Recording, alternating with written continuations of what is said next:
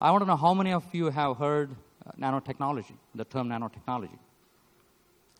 And how many of you know what is that size? We talk about tiny size in terms of the physical perspective. How does it sense like? How many of you know that? Well, very simple experiment. Why don't we all touch our hair without disturbing the hairstyle? And I want you to divide the width or the thickness of your hair by 100,000 times. So just imagine. Calculate will not help here. So the size that you're thinking about, as tiny as 100,000 times smaller than the width of human hair, that's the size we are talking about. These are really tiny, tiny nanoparticles, very tiny objects. Almost everything what you see around can be broken down to that size. Some of them are more useful than others. So when we talk about nanoparticles, some of you may have heard nanoparticles of gold, silver, and whatnot. So these nanoparticles have suddenly become ubiquitous to human life because, as you're seeing on the first slide, nanoparticles are there, or if they are not there, they will be there in modern medicine, in telecommunications, in the automotive industry, and in the kind of clothing that you're going to wear. So, like it or not, nanoparticles would be embedded in our lives.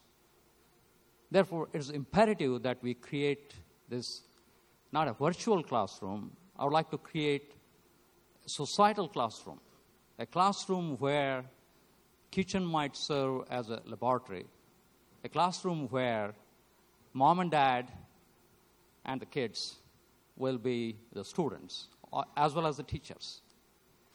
When you talk about nanoparticles, nanotechnology, we want to keep it simple. We want to make it simple in ways that you don't need complicated instructions to turn the light bulb on. Although Thomas Edison, when he discovered, it was a marvelous technology. It was a very complicated technology to get to where he was at that point of time. But now, we don't follow instructions to turn the light on. Can we become participants of nano-revolution in ways everything might become seamless? Before I continue, I want to perform a very simple experiment. I want 4 volunteers to add tea powder to water. Very simple experiment. So we are starting from kitchen. So just volunteer. So there are 4 flasks here.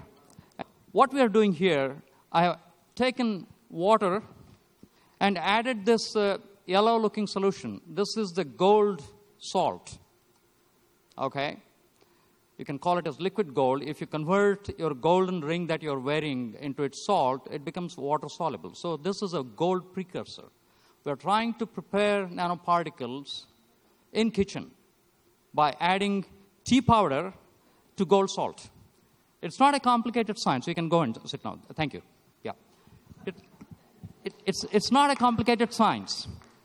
The indication that we are producing nanoparticles, you will see in a couple of minutes, the solution will turn burgundy red or wine red.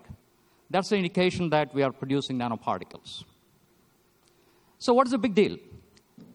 It's a big deal because nanoparticles will find ways into medicine. It's almost like a GPS system. We are talking about injecting nanoparticles in human beings to detect these deadly diseases, lung cancer, prostatic cancer, pancreatic cancer in early stages, because they are so tiny. They are significantly tinier than human cells. So what does that tell you? We can target individual cells if we have these nanoparticles. So that technological luxury we didn't have before the nano-revolution. Likewise, once detected, we can treat individuals with the different types of cancer. Scientists, non-scientists, everybody has to be part of the nano-revolution. How do we make that happen? We need to bring out that connection between kitchen and the high tech. So can we create nanoparticles using soybeans? Yes. we can create nanoparticles using soybeans. I'm going to show you. We created nanoparticles. It takes about 2 hours. That's why I did that experiment this morning. I mixed gold salt with soybeans and created nanoparticles. Can we create nanoparticles using cinnamon? Yes. It's all there in the kitchen. You're not talking about toxic chemicals. You're not talking about some toxic gases coming out. You can see already the color change is happening. What's happening, you'd be surprised. Cinnamon, soybean, or tea, they all have very useful chemicals that the human body likes. They have antioxidants.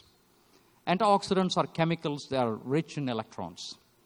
You need electrons to convert metal salts into nanoparticles. It's a very simple concept. All of us know antioxidants. You don't need to be a scientist for that. It's good for the body.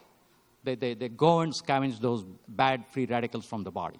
So we are trying to use what has existed in human chain or in human food chain for over 5,000 years. We're trying to use that, connect that to high tech, to create nanoparticles, and nanoparticles will make their way into varieties of different products we use. Cell phones, automotive industry, telecommunication industry, medicine. So again, look at the connectivity here. We have not created a panacea for cancer yet, but gold nanoparticles are already showing tremendous promise for treating cancers. What is the origin? They might start from the kitchen by simple chemicals that are there in our human food chain. By mixing them with gold salt, we are able to create gold nanoparticles. I don't know how many of you are able to see the colorless solution is turning purple. Its reflection is very clear here. Basically, this has surprised everybody. News anchors came to our lab and performed experiments. As you can see there, by mixing cinnamon sticks with gold salt, almost instantly we are able to produce that purple coloration indicating the formation of gold nanoparticles. And this is the concept that I would like to advocate in the future. High technology should not be just limited to those sophisticated labs. We have to embed, we have to involve society right from the word go, right from its stages of infancy. So that's why it's a powerful concept that Matt is advocating, breaking the traditional concept of a classroom, create a classroom through society. It involves chemists, scientists, non-scientists, physicists, everybody. And the power of this type of a classroom is the origination of ideas. So far, about 10-15% of the world population are scientists, okay? About maybe 10 or 12%. What if people with limited or no background in science begin to think about revolutionary ideas to come up with treatment for deadly diseases?